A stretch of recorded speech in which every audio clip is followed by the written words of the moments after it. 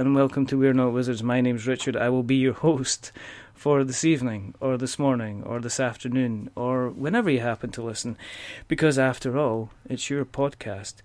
This is a quick start on the Kickstart episode, and what we do in a quick start on the Kickstart episode is there will be somebody who is currently running a Kickstarter campaign, who has caught our eye, or who's got in contact and asked to have a little chat. So, joining me today from One Day West Games, there is a Bob. Say hi, Bob. Hello, Richard. How you doing? I'm very good. And there's also a Ryan.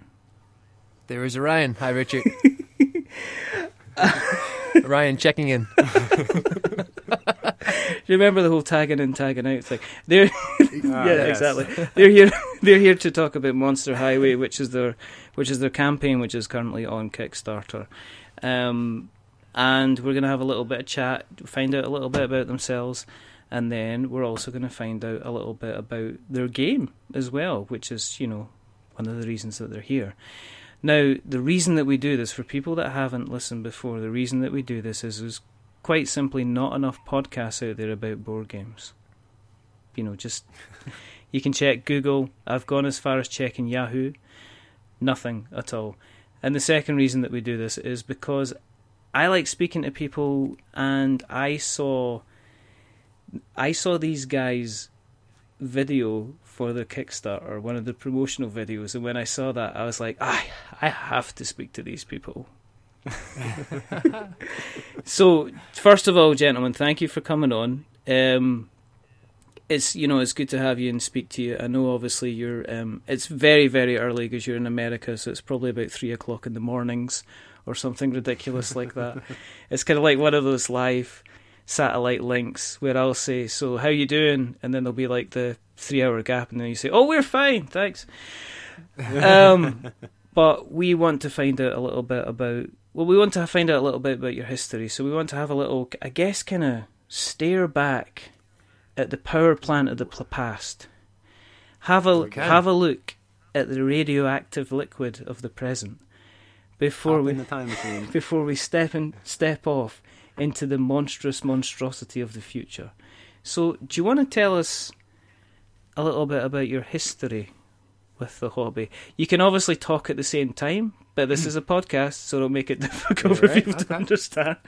You could, but I'm taking it that I'm guessing that you're related in some way because you've both got the same second name or last name. Yeah. Or is it? Yeah. So actually, we're brothers. Okay. We're 18 months apart, so we're pretty close. We work together, and we're actually landscapers. Oh, right. Actually, Okay. Probably not even related to board games. So wood. But we grew up with board games. That's kind of been like our hobby growing up. We always enjoyed playing like all the cool old retro ones that are now magically worth a lot of money. Uh-huh.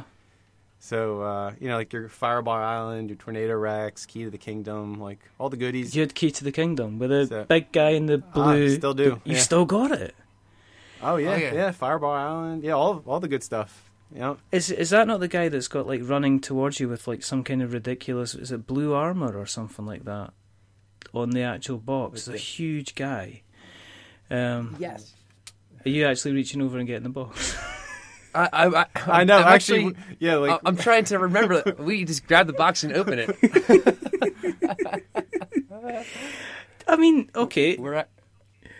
How'd you manage to hang on to these things then? I mean, have you just kind of made sure you kept them kind of pristine? Because if there's something that never seems to work, it's usually board games and children of a reasonably young age, and it's definitely not board games and siblings together, because usually somebody kind of ends up breaking something. So were you guys kind of quite protective when you're growing up of the old kind of board games that you had?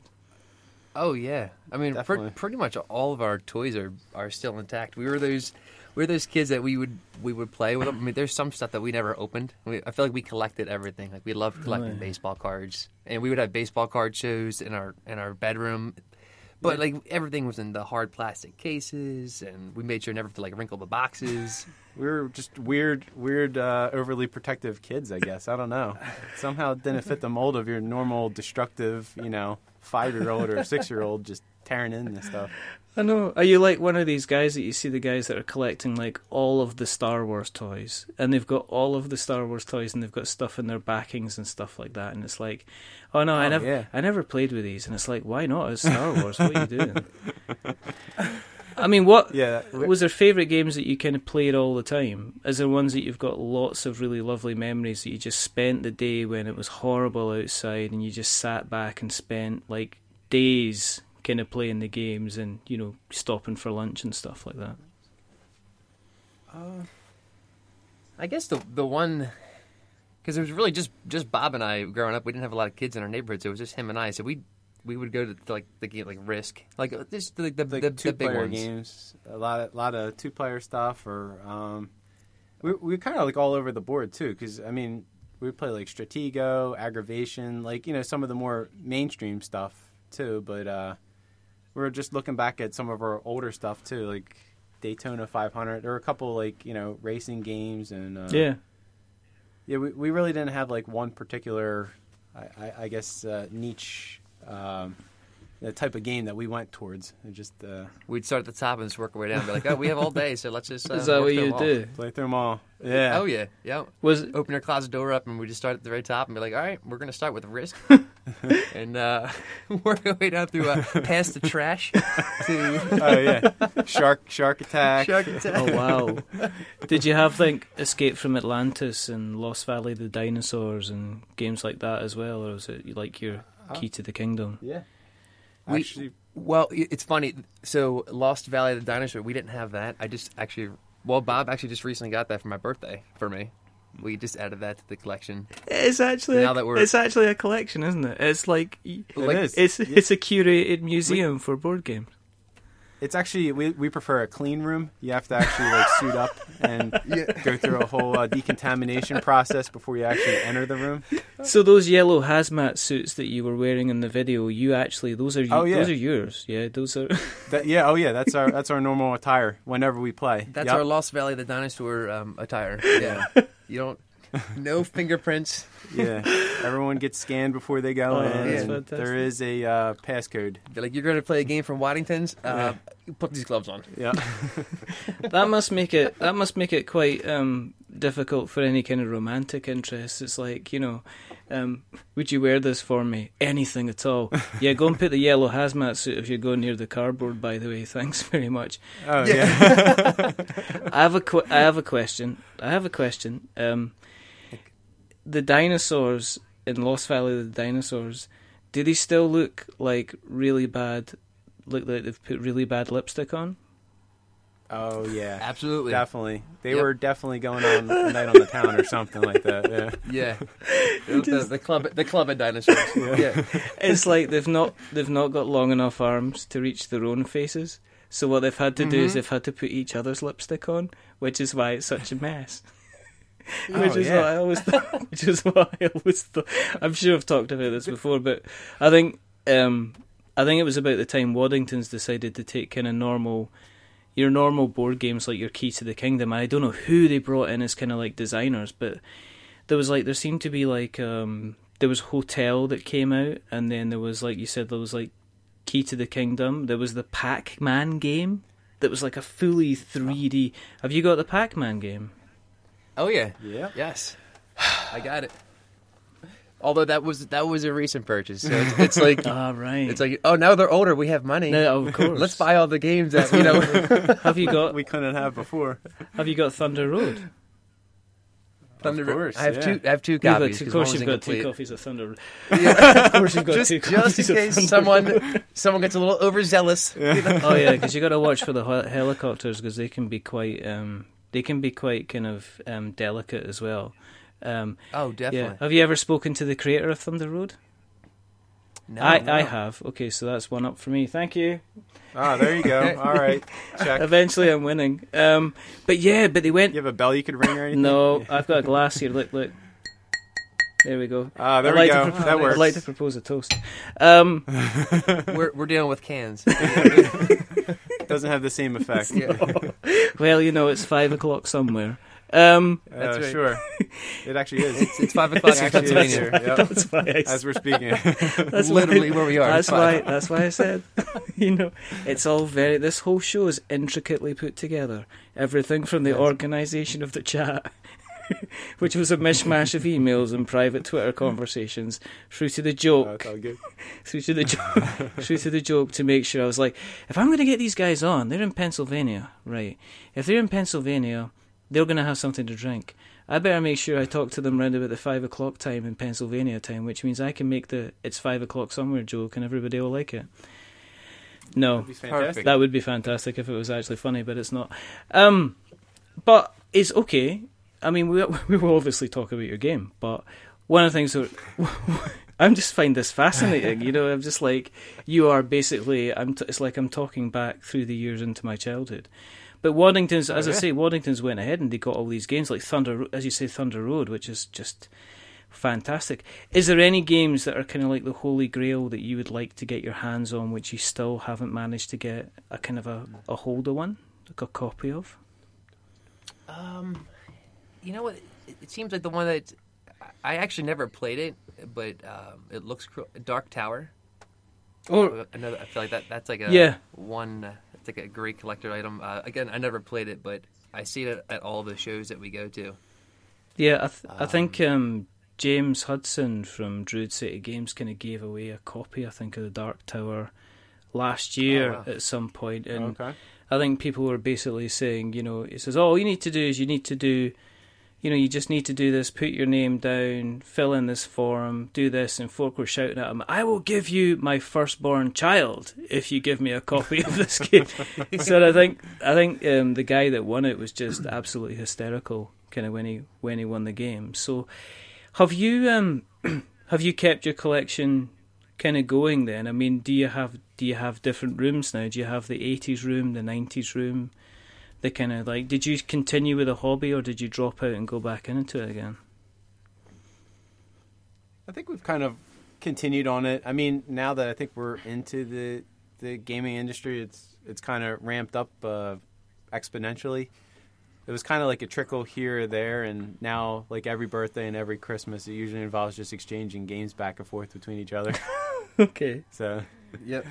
Okay. So eventually we're going to have to either move or just have a shed out back just for everything because our basements and closets are kind of filling up quickly. A climate-controlled shed. Yeah, definitely a climate-controlled shed. Yeah. I think you should potentially consider something that's maybe sunk maybe 5 or 6 feet into the ground as well. If it's dry enough, obviously, if you're not in a floodplain, so you could... there's no point in having a big shed if you can't have a big, long shed that you go down into. And you, like a doomsday prepping shed or something like that? I think if it's going to happen, then you have to decide. You could put in there the cardboard that you couldn't possibly live without, or the cardboard that you would need to decide to keep, I guess, if you look at... So do you have to decide between like sacrificing between like extra soup or Key to the Kingdom or something like that as far as space goes? I'll leave because there are some big boxes. I'll leave that entirely up to you if you decide. Remember that while cannibalism isn't acceptable just now, when the apocalypse comes, I think the rules on that will be a bit more lax. I'm just I'm just kind of dropping that. I'm just kind of dropping that in there. But is there anything you guys are kind of like playing at the moment? I mean, is it like local games clubs that you get to go to, or game stores, or is it usually just the... Sure, yeah. Actually, there's one we were just at last Friday for their game night. They're really cool. They have a lot of the the newer games that we're into, and they carry everything. It's like all the stuff fresh off Kickstarter. He usually gets his hands on pretty quickly. All right, okay. Which is pretty cool. So we like, supporting, the local business, trying to buy our games there instead of just going on Amazon and order whatever you want. Yeah. So we try and support local businesses. And, I mean, a couple of the newer ones, I mean, I really like Downforce, Sagrada, like kind of, like, again, all over the place. You like the technical games, but then also like, we have a lot of friends that are lighter gamers. So we try to, cater to them too. So Yeah, so to keep everyone happy, because like really we're not into like the super heavy games. We like the light to, I guess, medium, you can say. Yeah. But which is pretty much kind of how we modeled creating Monster Highway, trying to take everything we like about games, but not make it too heavy, but not make it too light that it's not interesting for advanced gamers too. Yeah. I mean, when you were growing up together, were you, when you were taking games off the shelf, were you also kind of maybe modifying them or making changes to them, or did you start kind of, when you were amassing such a reasonably sized collection, were you thinking, well, actually, did you come up with some kind of ideas of yourselves?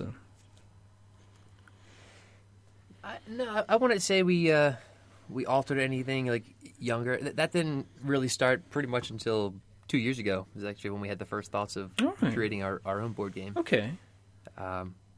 Okay. But yeah, I'm sorry, again. No, I was going to say, I mean, that's fairly kind of a recent thing. I mean, was that born out of anything in particular, or was that just a case of you sat down one night and said, like, okay, let's do something ourselves then?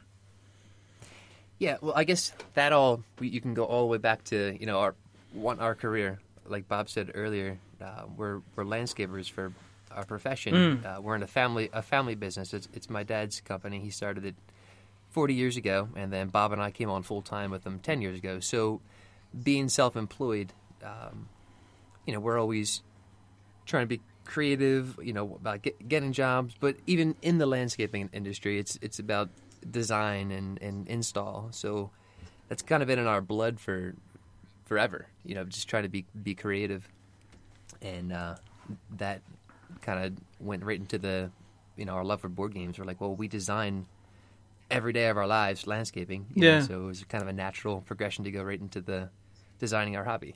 Did you find that ever the board gaming kind of leaked into the landscape design, that somebody would end up with like a couple of meeples on their front lawn, or a D20 where the fountain should have been, or something like that? You should see Bob and I with hedge trimmers. Oh my god! I bet it's a sight to see. We could sculpt some shrubs. Yeah. So you want about 66s over here. Yeah. And that's a beautiful D20 over there. Love shade. Could you imagine if you were given an unlimited budget and just the kind of the right piece of land that you could do anything with? You could actually make a real kind of interactive kind of board game that you were the actual meeples and stuff like that. How cool! That'd be fantastic. How cool would that be? What game would you make, though? What kind of game would you make? Would it be area control or something? Ooh, yeah, that's a tough one. Yeah, I'm trying to. If we had to physically make a game, with our landscape, yeah, and real life monsters and dragons, or you could have any at our disposal. You could have anything. You could have any. You could basically have anything you want. Obviously, within reason. I mean, I know that dragons are quite difficult to come in Scotland. I don't know how difficult they are in Pennsylvania. I'm assuming that. I don't know if UPS would deliver a dragon over here or anything like that. I heard or FedEx. Yeah. I heard DHL does good rates though. So do they? Yeah, okay. Yeah. I'll send you the link. They've got a section on their a section on their website. They do unicorns as well, but you can never get them, and they always prod holes in the boxes. Yeah. But weather damage, and there's claim and insurances. It's bubble wrap never lasts. Well, no, because they get really precise with that. Because you could just tell it's a unicorn in the box, because all you hear is the pop, pop, pop, pop. Because they're great big horses, but you give unicorn bubble wrap, and you can keep it on use for hours, especially if they just pin it to the wall. Because all you hear is pop, pop. Pop. You just got to make sure if it's over an 8-hour flight or something like that, they've got an extra roll of bubble wrap so they can replace it kind of like halfway through. Because I mean, the last thing you want is a slightly stressed unicorn that hasn't had enough bubble wrap to pop.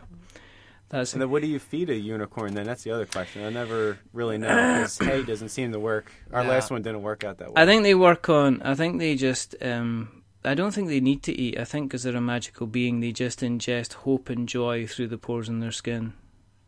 Okay. I thought like Lucky Charms at all, because they're magically delicious, so I figured that might work. That wasn't one of the marshmallows. I probably just eat hay. You know, I mean, it is a horse.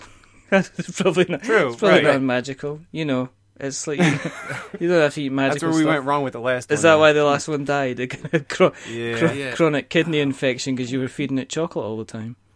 Yeah, well, that'll be that. I guess that with the diabetic shock it went into. that makes sense. All the preservatives. Just kind of definitely. yeah.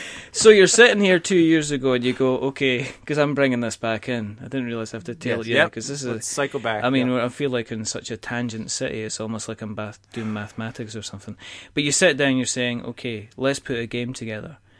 What was your first? Yes. I mean, how many designs did you go through? How many kind of, you know, was there like a kind of a whiteboard and there was crumpled bits of paper, or did Monster kind of Highway was that relatively easy to come together, or was it several designs that you went through before you even had something you thought was a game you could put out there? Actually, this is random too, but I actually had a dream about the game, and we were placing road tiles down on a board, and you were moving our little cars along the road. So it was like one of those aha moments. You wake up at like 3 o'clock in the morning and go, "Oh, that sounds like something pretty cool," and you write it down. You hear it like all the time, but musicians do it.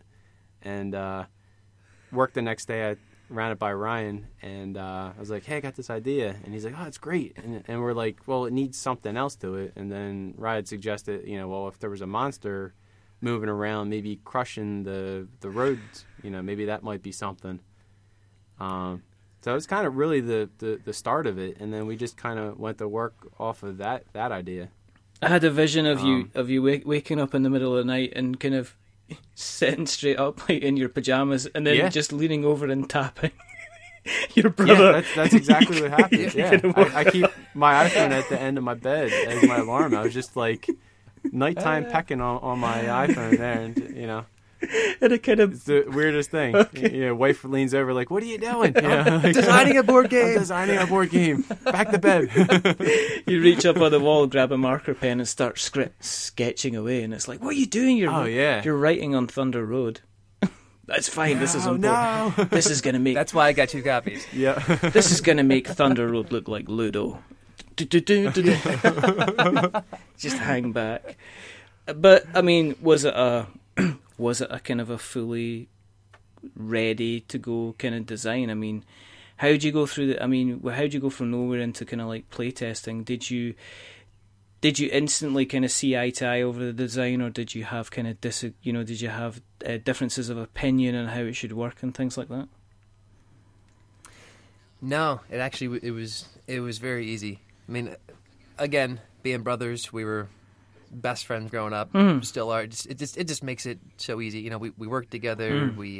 It's a whole different thing. But we play music together, write music together. Oh, okay. We've done that for years. So it's like our whole history is just working together basically as one, and it just made it super easy because I loved his idea, and we were on board, and we just kept going back and forth with different mechanics. And I mean the base idea of placing the tiles, the monster moving around, that was right off the bat. That came pretty quickly. Day one, pretty much. That's what we were going along with. Then obviously just add in some components to make the game a little bit more strategic. Yeah, and add a little bit more competitiveness to it. Mm-hmm. That came along with like playtesting it. So we put together. Actually, I kind of just posted something on Twitter today of just showing like an old throwback to like what our old prototype actually looked like. Just poster board. There are little tiles we made up, printed stickers out for them. Actually used old Micro Machines, if you're familiar with them. Oh, am I? Back yeah, in the day. Of course I am. Yeah, we pulled them out of the clean room and used them on the boards for a little bit. Yeah, sacrificed them. It's for the greater good. It's for the greater good. Yeah, it's the first time they saw. They were in plastic bags the whole time. Yeah. So, well, if they're not getting played, you might as well use them for something useful. And if it's for kind of like game design, then that's kind of like even better, isn't it? I mean, let's be brutally honest. Yeah. The monster side of things, I mean, was that in there as well from the very, very beginning, or did you kind of bring that in too? Yeah, the monster was right from the beginning.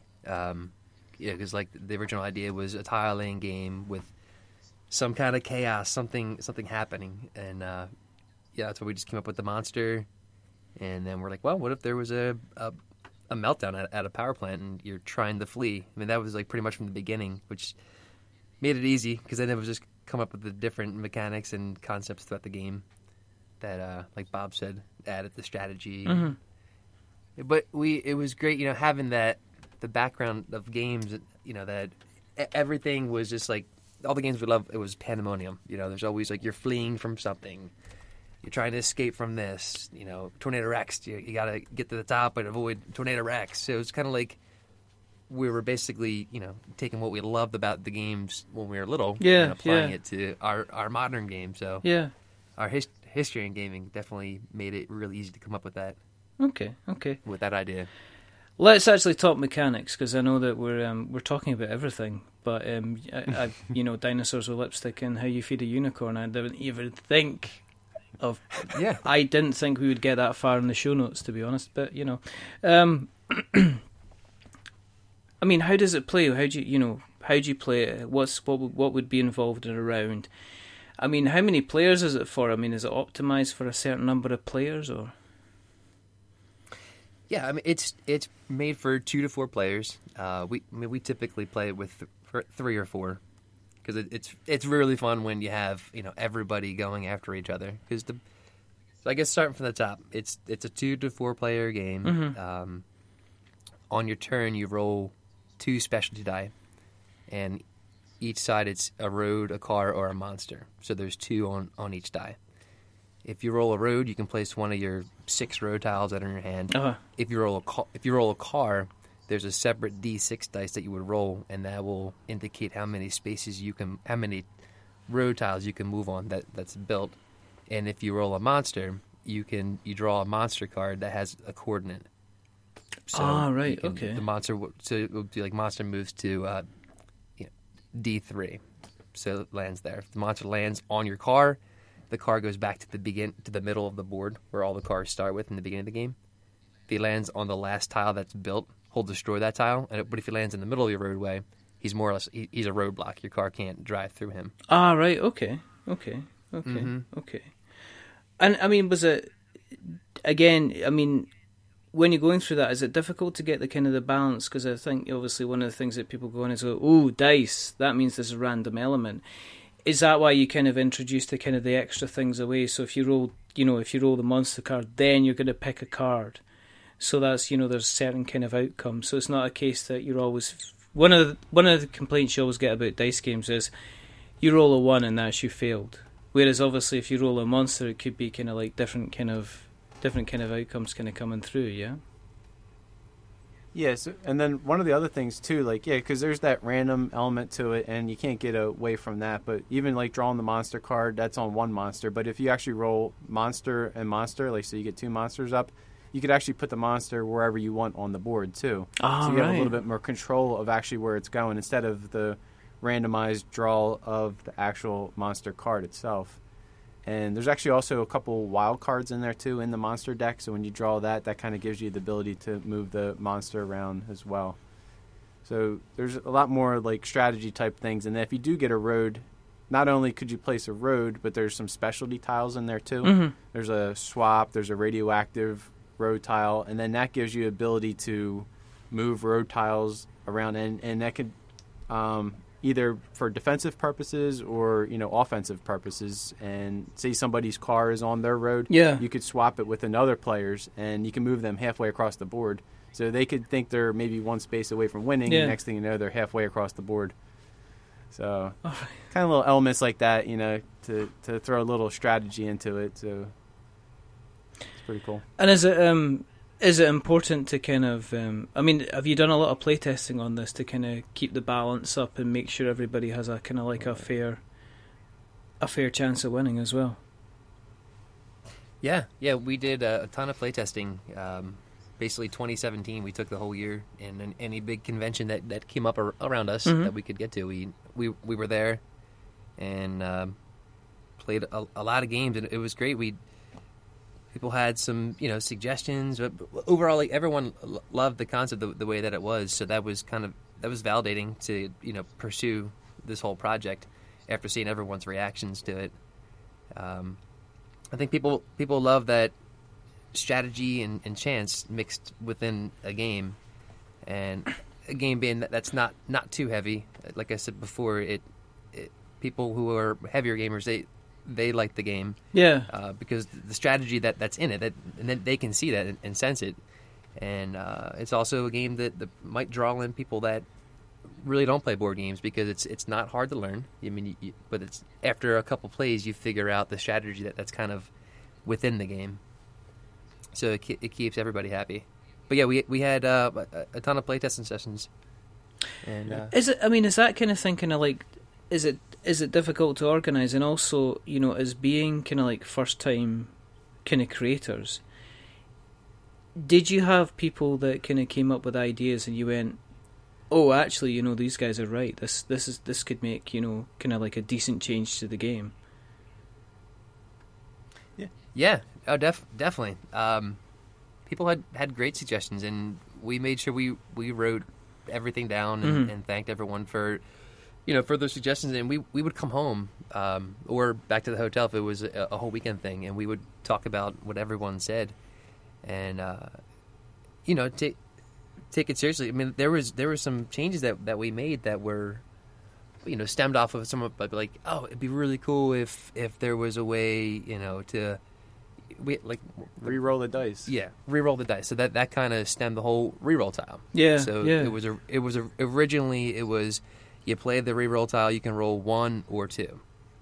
And that was really cool. That was based off of someone's suggestion, and we kind of tweaked a couple things and came up with that. And then we did another playtesting session where it turned into, well, you can play the reroll on somebody and force them to reroll their dice instead of just using it on yourself, and you can play it out of turn. So it was like kind of getting these suggestions, and then Bob and I would go back and be like, oh, what if this or what if that? So it's like some kind of planted a little nugget in our head, and then we kind of tweaked it and playtested that for a while. Yeah.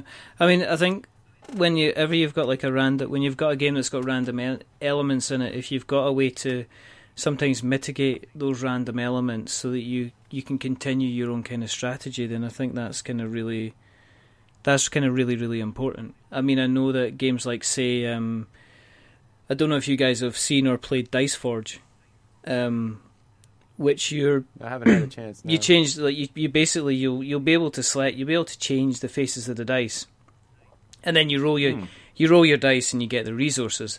But then you've got kind of like additional skills that you can actually bring in to your turn as well. That if you've had like a bad dice roll, you can still kind of make some, you can kind of still make some kind of progress kind of going forward. Was it things like that you kind of that you kind of considered when you were designing things as well? Yeah, we played around with the balance of, if you have too many roads, like, because people were saying, well, is it even split between 2 roads, 2 monsters, 2 cars, like on each one of the die? Yeah. And that's kind of how we've always played with it. Tried a few times, like if you had more roads than monster and car, that was kind of throwing things off, because like you'd be able to build your roadway out to your home base really quickly, but then you struggled to, if you needed that car roll so you can actually start moving your car along, then the car kind of took a back seat, or the monster wasn't as part of the game as we really wanted it to. Mm-hmm. So it was kind of like playing around with that balance between, you can't sacrifice each one of those movements, Yeah, because different points of the game, each die result is very important. In the beginning, you want to roll road, so you're hoping for that road so you can put down two roads, but towards the end, you want car, and you can, if you roll 2 cars. I'm not sure if we mentioned that already. You can move your car as far as long as you want. You don't have to roll that D6 die. If you roll car, as long as the road's complete, you can move all the way to your home base, and that's how you can win. You can be clear across the board, and as long as the monster's not in the way, and your home base tile is laid down, you roll car, you win the game. So towards the end of the game, you want the car roll. So throughout the game, it changes what kind of die result that you want, and that actually added to why we put the reroll in there as well. Yeah. And I suppose if you've got the cards kind of on top of that, then it leads to sometimes the randomness is a good thing, because you want that randomness. And I guess there'll be points in the game where you're like, if this guy rolls a double road, then he's home free. What can I do to kind of stop him from getting to his kind of home base, which is kind of cool. He rolls that car, and you chuck that re-roll card down on him, and then you're like, oh man, and then they got to re-roll it, and he gets double road, and then there you go, just save the game. Yep. Yeah. How long does it take to play? Normally, is it like a half hour? Is it Yeah, it's a half hour. Half hour. Yeah, and that was probably one of the last changes that we made. We used to play the game on a 6-fold board. The game was a little bit bigger, and it was always like 45 minutes to a half hour, or 45 minutes to an hour, excuse me. And which was fine. Everyone was content with that level of gameplay. And then one convention we were at, and we got in a conversation with the gentleman, and he was talking about.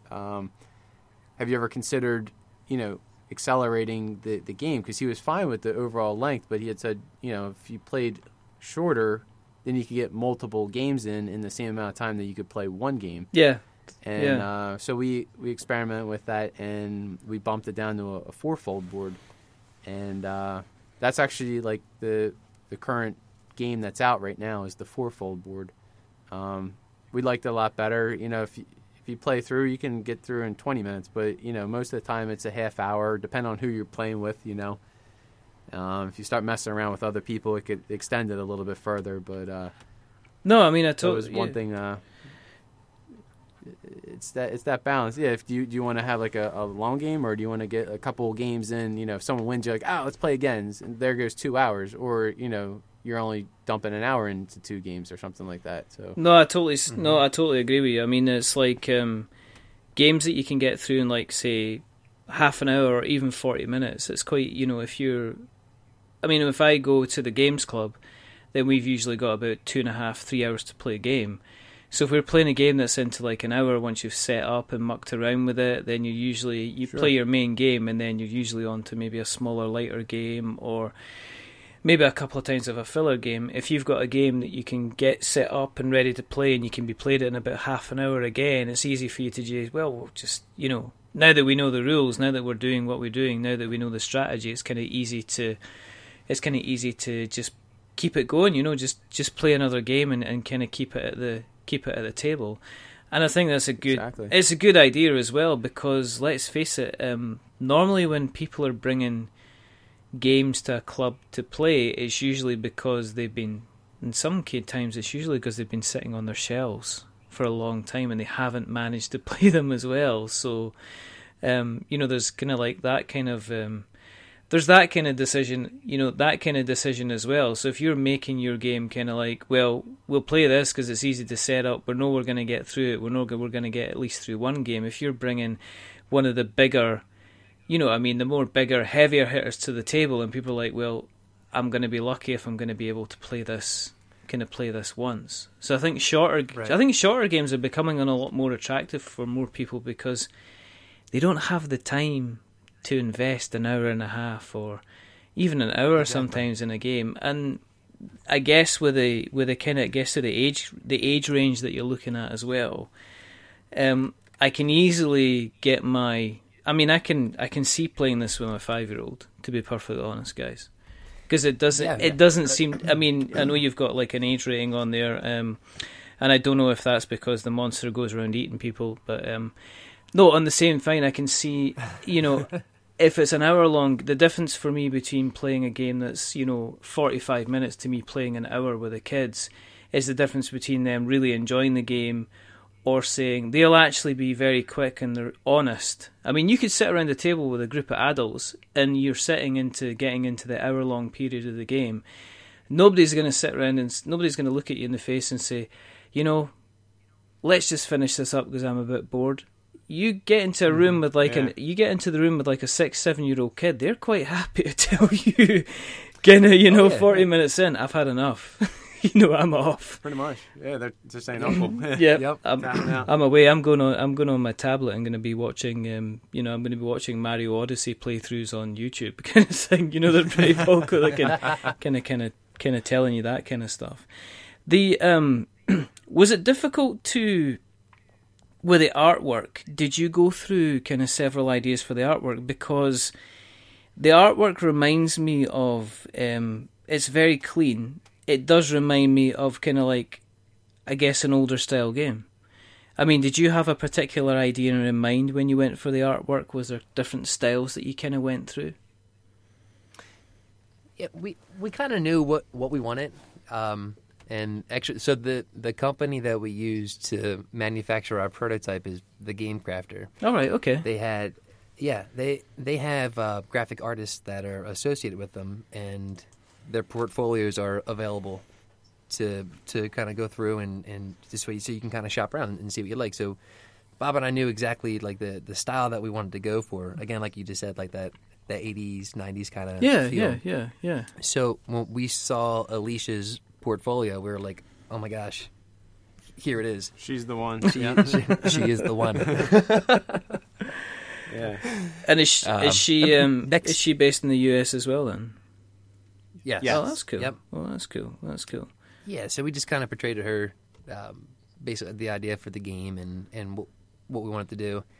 And she just started just tossing out ideas, and we just kept tweaking what she had. I mean, her initial concepts were phenomenal.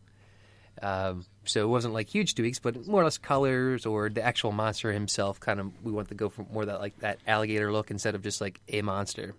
So then, we just told her, the whole backstory. The alligator in the lake. To show the radioactivity. So you're taking a normal alligator and you turn them into a big scary monster. So as soon as she heard that, it was like boom. Yep. This monster evolved. I'm looking at the picture of the monster from the first prototype, and that's not scary. Nah, it was actually a brontosaurus. Herbivore isn't very exciting. If you had that chasing after you, probably stop the car. Oh, yeah. Let's feed him. Exactly. Yeah. Watch out, he'll eat your trees. Exactly. Look at his I suppose that would be quite annoying if you're a landscape. If you're into landscaping and that. It's like, I can't believe you brought a brontosaurus home, but look at his face. Yeah. He's so cute. He's so happy. It's like, that's fine. Yeah. No. Yeah, we caught a lot of flack for that every time we'd play test. We're like, this is what we're running away from? Really? I was like, all the raptors in the bin at AC Moore were taken. I was like, the brontosaurus was the only one that was left. The last thing you need to grab. Yeah. Oh, that's amazing. It's just the best. Mm-hmm. You have to have that as a stretch goal. That had that brontosaurus. You have to have. You actually have to have that as a stretch. We're gonna write that down. You have to write that down. It's just amazing. You imagine the irony if you actually said to somebody, if you just kept that as the main protagonist, and folk were looking at you going, "It's a brontosaurus." Yeah, it is. It is deadly, and it doesn't look like the monster on the box at all. Deadly. I'm just saying that. I'm just letting you know that it's a brontosaurus, but you've got a whole greenhouse of tomato and cucumber plants in your greenhouse, and if that brontosaurus gets there, you're going to lose the whole crop, that kind of thing. But you need to have... He's exceptionally cute. It's kind of like a non-threat level. I guess what you could have a variation of the game where you've kind of like got little kids on bikes, kind of cycling away from the brontosaurus kind of thing. That would be so cool. That would be kind of cool, but you have got this beast of a crocodile kind of like heading towards people instead, which is he looks a bit angry. So yeah, kids on bikes, brontosauruses, stretch goals. Yes. How much is it going to cost if I want to get my foot in the door? How much is a copy of Monster Highway going to set me back? It's $35 on Kickstarter. Which is about £29-30 roughly. Probably a little bit less because apparently the pound has been doing quite well of late. And that gets you one copy, and that'll get you all the kind of the various different kind of stretch goals as well. Correct, yeah. That's decent. And as you say, you've got ramped up stretch goals. If you want more than one copy, you can double up your pledge and kind of so on and so forth. last couple. I mean, I guess kind of in terms of the stretch goals themselves. I mean, was it when you make the decision to go to Kickstarter? Do you design stretch goals before you're going through the playtesting, or are you essentially kind of thinking, well, because I know, okay, look at it this way. I know there's games out there that are on Kickstarter just now. They have stretch goals for the games, fully within the knowledge that they are going to reach certain stretch goals, and therefore they would be playtesting them and stuff like that. With you guys kind of being first creators, is stretch goals kind of like going to be, well, it's just going to allow us to make a nicer game, it's going to allow us to improve the components and things like that in terms of the stretch goal side of things?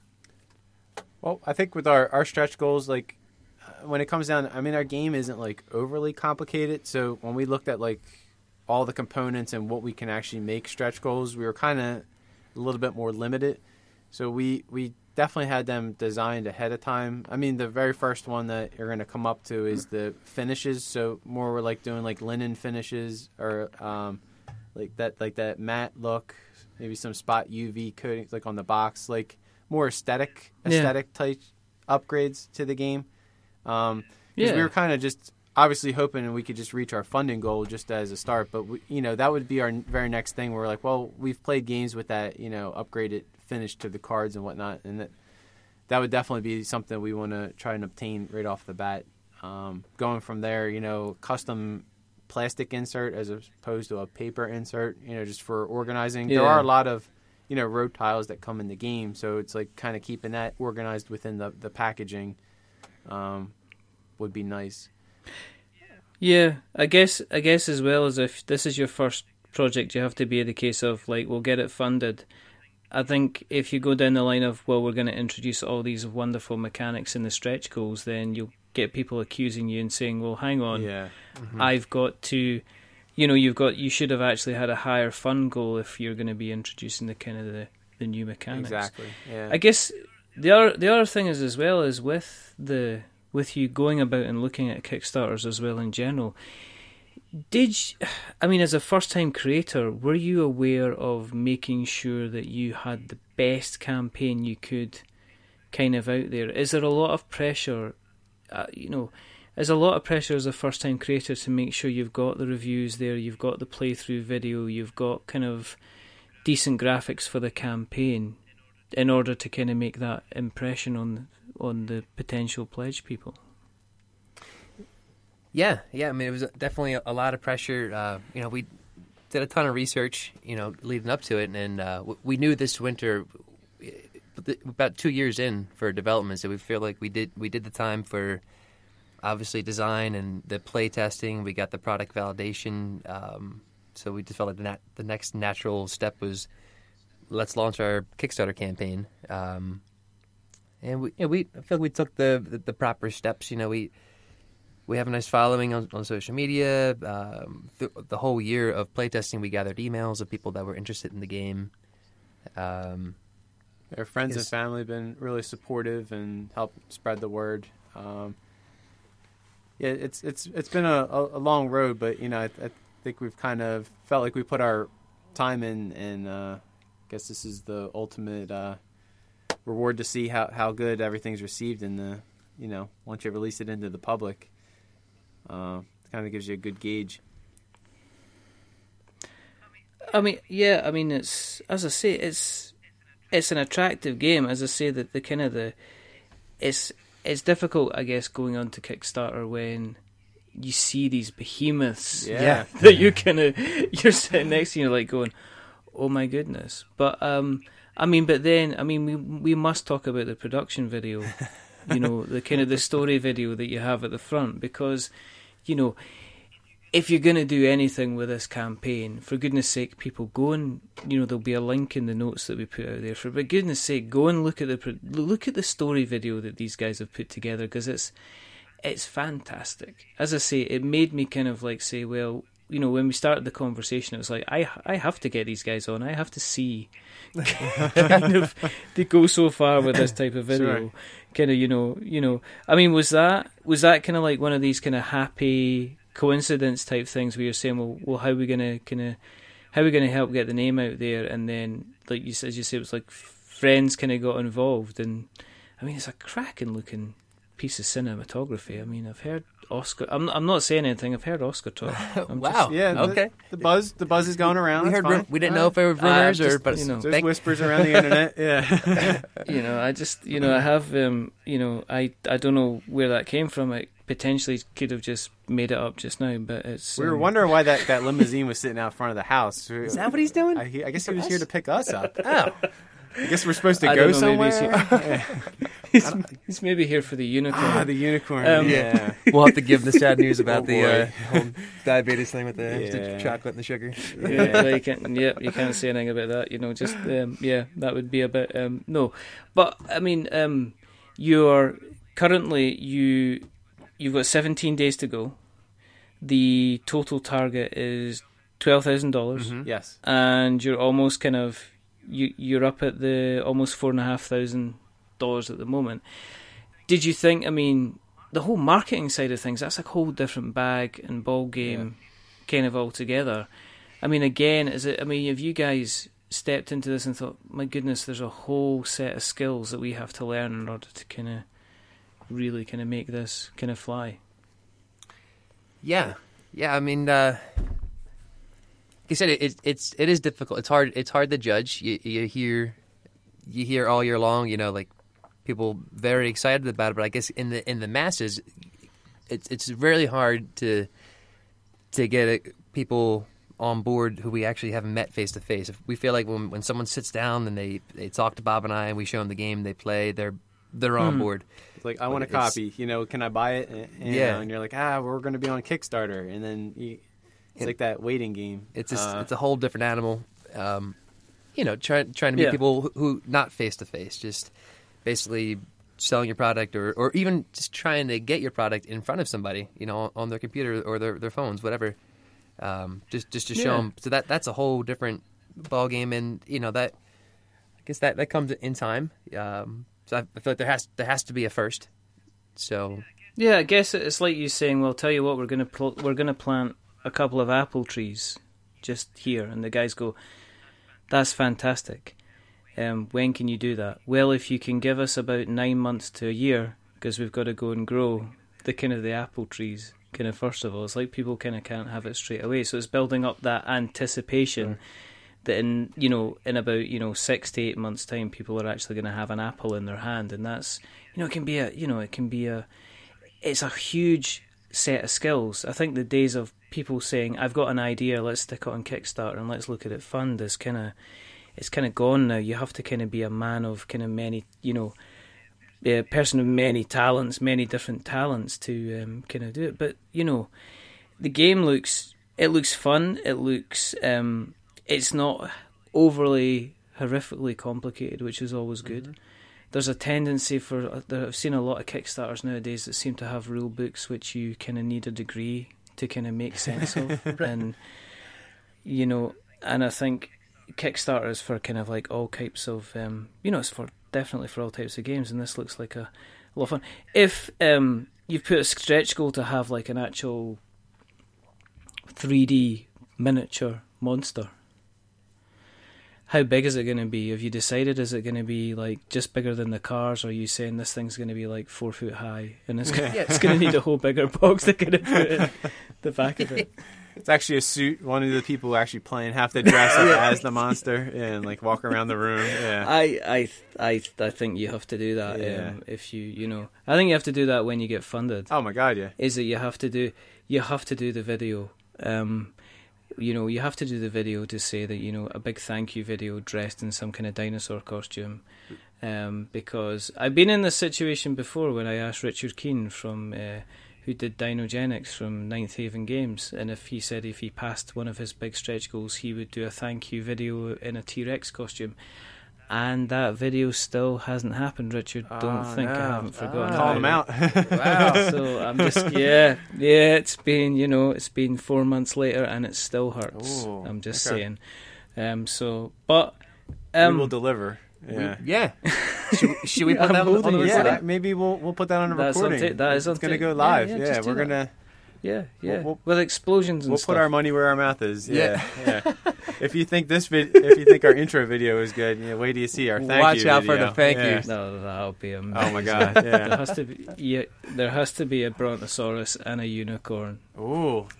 And as well, you have to have both. All right, well, send us that DHL link, and we'll we'll get on that.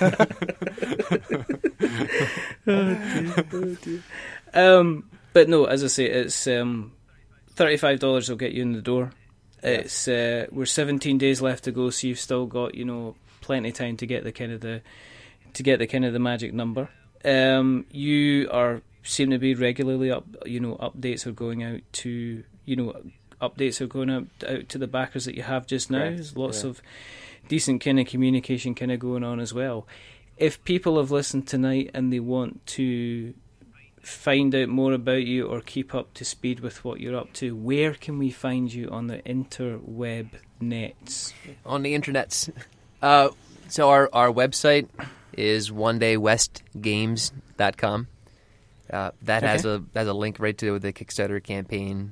Has a link to all our social media pages. We're on Twitter, Instagram, Facebook, all at One Day West Games, and of course on Kickstarter you can search Monster Highway. I will put a link in the show notes so that we have notes to show. Basically, That'd be fantastic. Gentlemen, thank you very, very much for coming on. I kind of wish you the best of luck with the campaign. I hope it goes really, really well, and I hope you get a slew of backers coming your way. If you want to keep an eye on what we're up to, then you can find us. We too are on the various social media, so you can find us on Twitter at We're Not Wizards, you can find us on Facebook at We're Not Wizards, you can find us on Instagram at We're Not Wizards. We're on YouTube because our podcast host Podbean automatically put our episodes onto YouTube, so you can find us by going to youtube.com/c/We're Not Wizards Tabletop Podcast. You can find us on Stitcher and Acast and Spreaker and potentially Spotify. Fingers crossed. Apparently our account is under review to see if we're going to be on there. They're going to listen, we're not going to get in. I am accepting that, but I'm still quite hopeful. If you like what you've listened to tonight and you would like to help support the show, then please jump onto Apple Podcasts and give us a rating, give us a subscription, give us a review if you want to. If you are giving us a rating or review, remember, don't give us 10 stars because that makes us big-headed. But don't give us 1 because that makes us cry. Give us 5 because it's in the middle. It's kind of average, and we're a little bit average. But the people, for the people who have not been average, it's Bob, it's Ryan. Yes. It's the Craig brothers. The Craig brothers. Wait. The Craig brothers. With their rampaging brontosaurus. with our leaf-eating, tree-destroying. No vegetable garden is safe. Watch out for your lettuces and lock your marrows indoors. Do you love carrots? Do you love lettuce? So does the Brontosaurus. Monster Highway. That's an expansion for you. That's an expansion for your game. I mean, I'm giving that to you. I'm giving that to you on a slightly the vegetarian expansion. Nice. Well, you could even go vegan. Ooh. You could hit the vegan crowd. They'd love you for that. There's only two more things to do. The first one is to remember that we are many things, but we're not wizards. So, are we wizards, gentlemen? We are not wizards. Definitely not. Absolutely not. And we are just mortal humans. Yeah, but you make people's gardens look fantastic, so that's always a good thing. And the second thing is to say goodbye. So it's a goodbye from Bob, and it's a goodbye from Ryan. So say goodbye, fellas. Goodbye, Richard. Goodbye, Richard. We appreciate you having us on. Yeah, thank you, Richard. We really do appreciate it. And it's a goodbye from me, remember. Stay safe, roll 6s. remember that objects in the rearview mirror may appear closer than they are, and if you turn round and you see some kind of crocodile-based monster, you better not only just head up the road, you better head up that monster highway. But until the next time, goodbye.